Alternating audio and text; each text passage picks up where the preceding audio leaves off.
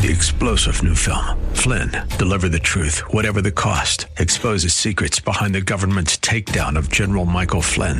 Flynn knew what the intel world had been up to. He ordered the first audit of the use of contractors. This set off alarm bells. He told the truth. He was the most dangerous person for Donald Trump to hire. They had to get rid of Flynn. Flynn, deliver the truth, whatever the cost. Available now. Watch it today. Go to salemnow.com. salemnow.com. Ladies and gentlemen, in the exact same way that God has plans for the nation of Israel in the Word of God, I want you to know that the same God of the Creator of the universe has exact detailed plans for your lives and for what you're supposed to be doing. Listen, your day of victory, your day of celebration, your day of rejoicing begins the moment you pick up this Bible and begin to read, learn, and meditate on God's detailed plans for your life.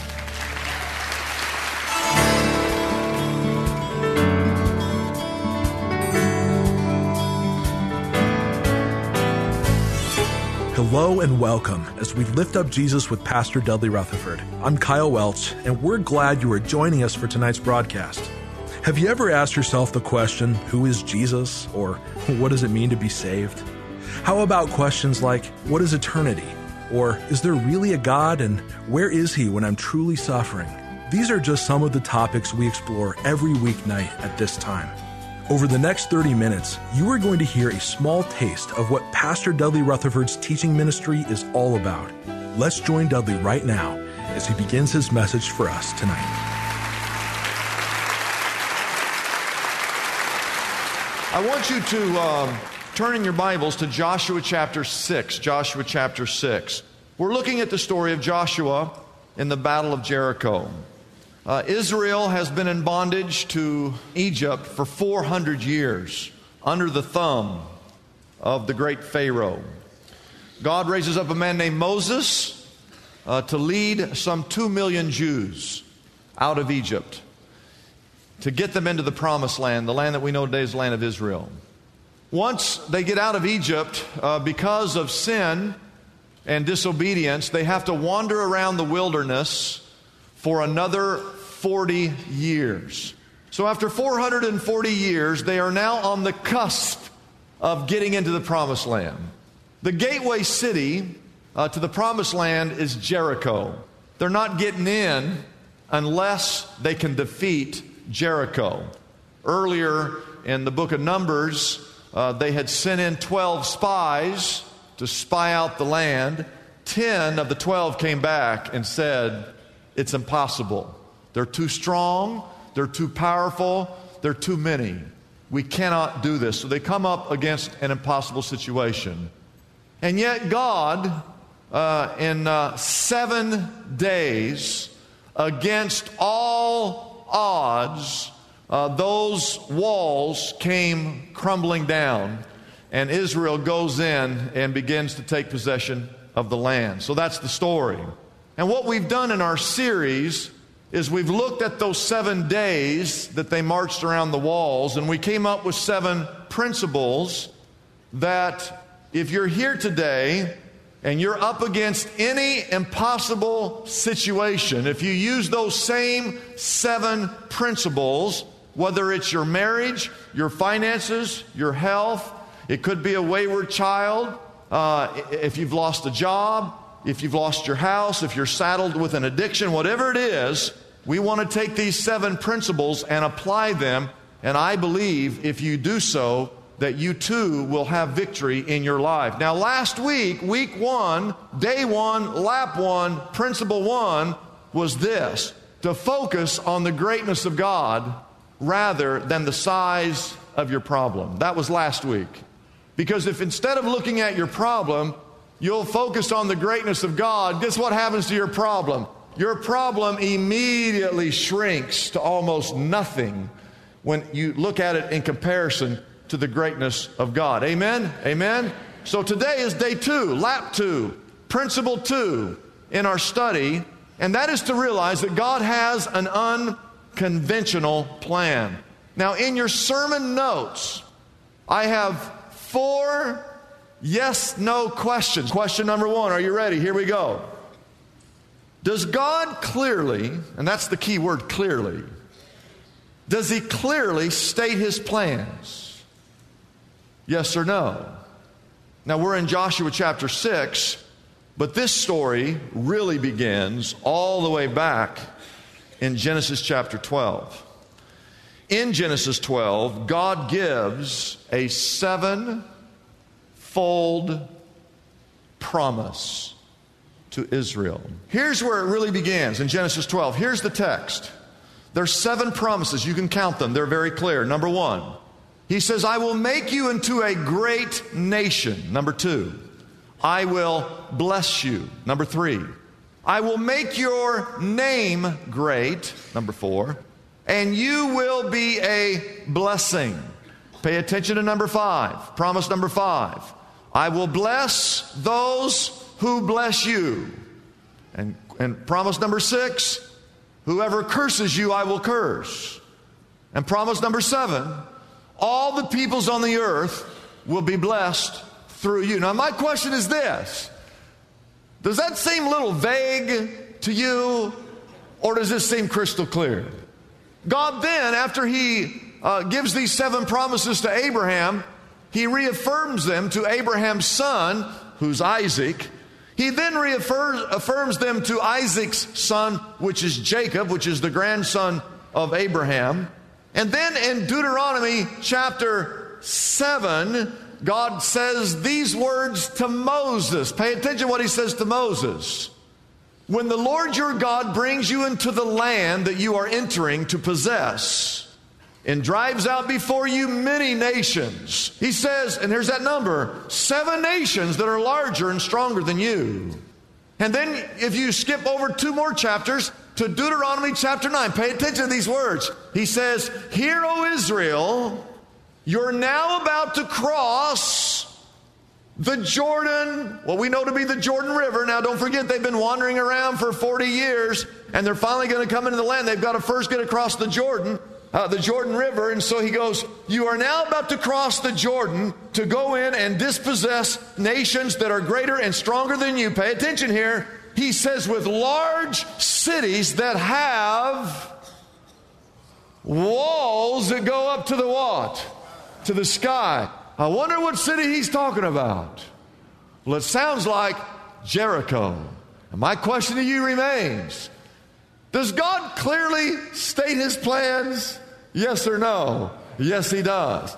Ladies and gentlemen, in the exact same way that God has plans for the nation of Israel in the Word of God, I want you to know that the same God of the Creator of the universe has exact detailed plans for your lives and for what you're supposed to be doing.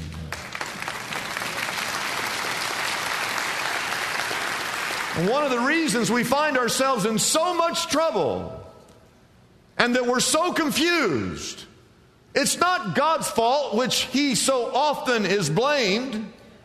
It's our fault because we haven't read, we haven't listened, we haven't followed, we haven't obeyed his guidelines for our life. Let me tell you, left to our own devices and to our own strength, I hate to say this to you, you probably are never going to overcome impossible situations on your own. Listen, your day of victory, your day of celebration, your day of rejoicing begins the moment you pick up this Bible and begin to read, learn, and meditate on God's detailed plans for your life. Question number 2, yes or no? Are God's plans usually unconventional? Yes or no? I say a resounding yes. Because as I go through the Bible, almost the entire Bible, not always, but most often I've noticed that whenever God asks anyone to do something, it seems a bit unconventional to me. I'll give you just a few illustrations. One is Abraham. We talked about him last week. You know, he's 100 years old. He finally has his son, and you know he can't live much longer. And yet God says, Abraham, take your one and only son. up to Mount Moriah and sacrifice him there. Now I want to ask, is there anyone in this room who thinks that's a normal request? No one thinks that's normal. And then you have the story of Naaman. He's a military general in the army. He's got leprosy. He's not necessarily a man of God. He's an army guy, and he's got leprosy. And even in that day, if you got leprosy, man, you were in trouble. And he didn't know what to do, so he went to the preacher. He went to the prophet, and he said, what do I need to do to get rid of this leprosy? And God told Naaman through the prophet, he said, Naaman, if you want to be clean, you got to go down to that dirty river, the Parfar River, that one that's real muddy. Go down there and you dip 7 times, and you'll be clean. Does that make sense to anybody here? No. Then you've got the story of Gideon. Gideon has 32,000 men. That's a pretty good sized army, 32,000. The problem is he's going up against the Midianite army who could have as many as 200,000, and he's only got 32,000. And God says to Gideon, that's too many men. You need to cut the army down. Gideon said, what? I'm going up against an army that's got 200,000. They got at least 135,000, and I only got 32. God says that's too many men. So they whittle the army down to only 300. And when they get all the way down, now he only has 300. God says, oh, that's the perfect number. Really? Are you serious? And then you have the great story of Hosea, who was told by God to go and marry and redeem a woman of the night. And so he did. And he made her respectable. And he brought her under the comfort and the safety of his home and provided her every need. And you can't believe it unless you read the story, but she ends up leaving him. She leaves Hosea and she goes back out into the world. And once again, she goes into a life of prostitution. And God tells Hosea, I want you to go redeem her again. Give her another chance. Hosea must have thought to himself, really? And it's the same picture here of our story in the story of Jericho. They come to the city, they cross the river, and there's this city. It's surrounded by a giant wall, a wall that goes all the way to the sky. And he gives them these instructions, and the way that they're going to defeat Jericho is by walking around the walls and shouting really loud. That's the plan. It seems a little bit unusual to me. I read to you from page 54 and 55, there will come a time in your life when God's plan is revealed to you, but it may not make sense to you. When he asked the Israelites to march around the wall for 7 days, it seemed like a simple request, but let's face it, it wasn't exactly a conventional military strategy. Usually the idea is to sneak up on one's enemy with a surprise attack. But instead, God basically instructed the Israelites to announce their arrival with a parade. God's plan was the exact opposite of what was typical in a military advance. Rather than approaching Jericho quickly and quietly and unannounced, the Israelites were to spend 7 days walking around the city in plain view of the citizens inside that city.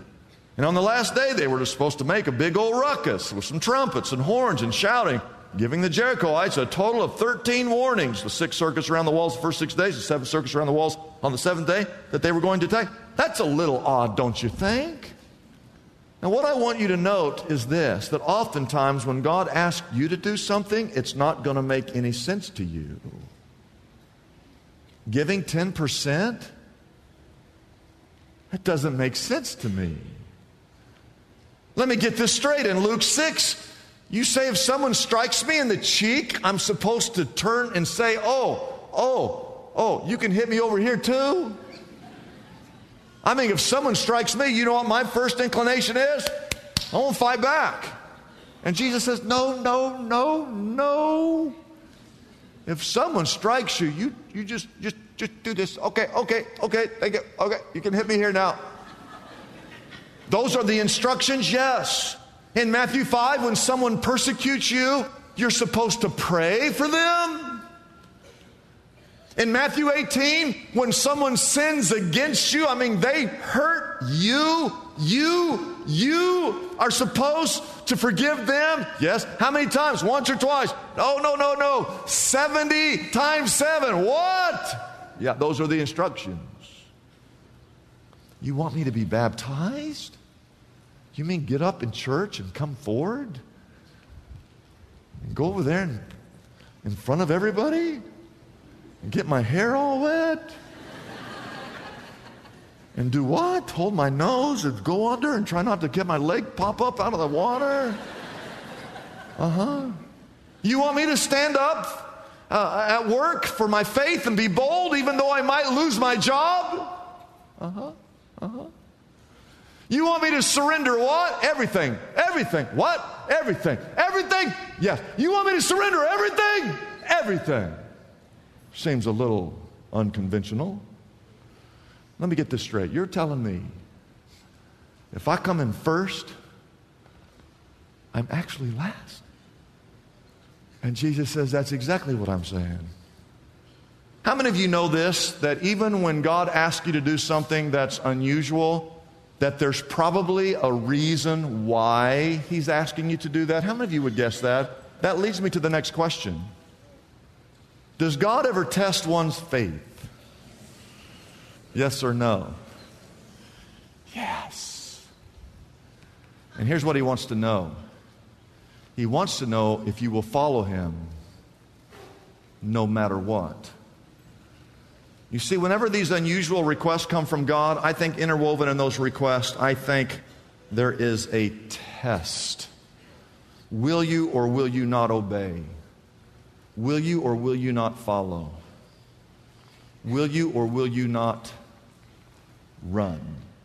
You see, I believe God often puts you in an impossible situation just so what's in your heart will be revealed. You think about this. These guys have been walking around for 40 years. And why were they walking around for 40 years? They had sinned. And what was their sin? Their sin was they were complainers. They were a bunch of complainers. And so finally, after 40 years of being in a desert, of walking, can you imagine how tired they must have been walking for 40 years in the desert? Oh, I get tired just thinking about it. And finally they come right up to the cusp of getting in. And God says, you want to get in? Yeah, we want to get in. We want to get settled into our houses, and here's the instructions. You keep walking. What? We got to keep doing this? And you see, I think God was wanting to know, are you finished complaining? Are you finished doubting me? Because if you want to complain, I can send you for another lap down there in the desert. I mean, how many of you know that God could have put him back down there for another 40 years? Oh, yeah, He could have done that. I think He wants to know, are you done being unsubmissive to me? You know what God wants? We know that the Bible says this in Proverbs 3. He wants you to trust Him. Trust in the Lord with all your heart and lean not upon your own understanding. Do not be wise in your own eyes. Fear the Lord. Trust in the Lord. You see, whatever it is that God is asking you, you need to just simply trust in Him. Oh, yeah. And then I go to question number 4. And that is that when victory finally comes, who in the world is going to get the glory and the credit and the praise? God? Does God get the credit when those walls come tumbling down? Yes or no? Yes! You see, the walls in your impossible situation, and hey, I don't take this lightly. This is not, I really believe that some of you feel like you're up against an impossible situation. I believe that. I know that. But when that victory comes, guess who's going to get the credit? God. It's very simple.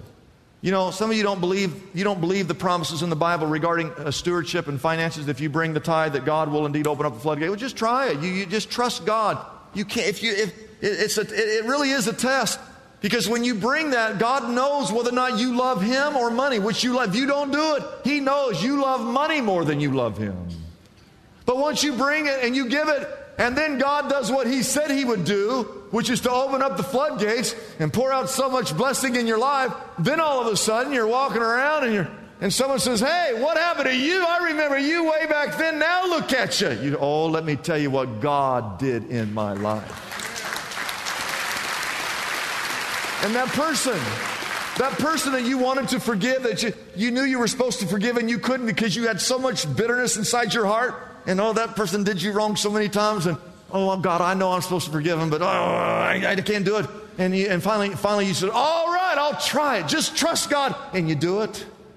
And all of a sudden you are the most free person on the planet. You're walking around like, woo, I'm free, I'm free, I'm free. Someone said, what happened to you? Oh, you won't believe what. God told me I was supposed to forgive that brother, and I did. And guess what? I'm the one now that's free. And let me tell you what God's done in my life. God's the one that gets the credit.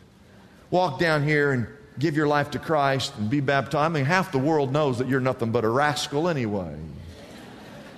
You're like the most foul-mouthed, disrespectful, you're mean-spirited, you're ornery, you lie, you cheat, you lust all the time, and you walk down here, and, all right, I'm going to give my life to Christ. And you get over here and you get baptized, and you come out there, the Bible says you come out a brand new creature. And people don't even recognize you because now you're going to church, and now you're nice, and now you open the door and you let other people go first, and your language has changed and your behavior has changed, and someone comes up to you and says, what happened to you?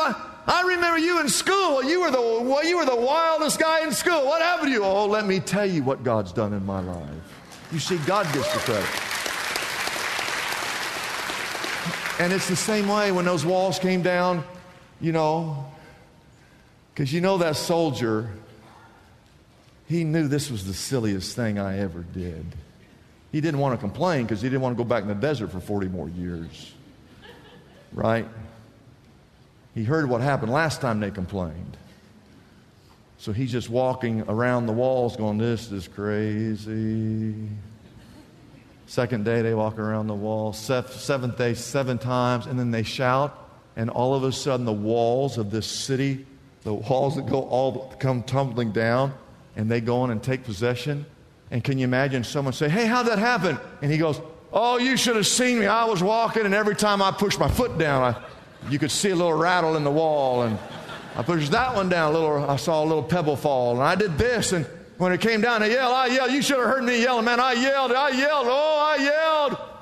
I did have a cold that day. My voice was a little hoarse. I yelled as loud as I could. And when I yelled so loud the walls came. No. You're going to say, this was the silliest thing I ever did in my life. I walked around those walls. I didn't want to do it, but God told me to do it, and I did it anyway. And I just was living in obedience because that's all I knew to do. I wanted to trust in God. And I just walked, and at the end we yelled, and you're not going to believe what God did. God brought these walls down. And God alone gets the credit.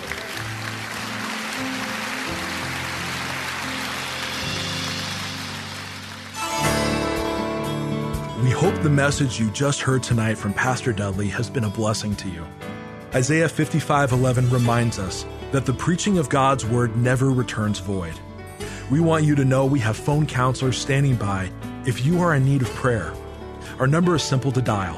It's 888-818-4777.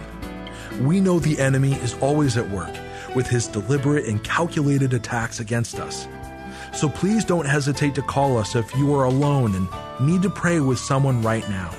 Again, our phone number is 888-818-4777. The secret to overcoming any obstacle you are facing today is revealed through one of the most extraordinary victories ever recorded in the Bible, the Battle of Jericho. Joshua and the Israelites followed God's unusual plan to walk around the heavily fortified walls of Jericho for 7 days. The Lord promised that at the end of those 7 days, He would cause the walls of that famed city to fall, allowing His people to take possession of the Promised Land. In his book, Walls Fall Down, Pastor Dudley Rutherford shows us how the 7 spiritual principles in this story are available for all of us today. You will learn how the foundation behind Joshua's victory is the key to overcoming your own hurdles and unsolvable issues. When you choose to do things God's way, walls crumble, victory replaces defeat, and a blessed future unfolds. Pastor Dudley's book, Walls Fall Down, is available for a gift of any size to the Lift Up Jesus ministry. This invaluable resource can be yours right now by calling our toll-free number, 888-818-4777. That number again is 888-818-4777. Discover how your personal Jericho battle is no match for the power of an awesome God. Call us right now and receive your copy of Walls Fall Down by Pastor Dudley Rutherford today. I'm Kyle Welch, hoping you'll join us again tomorrow night at this same time here on KKLA as we lift up Jesus with Pastor Dudley.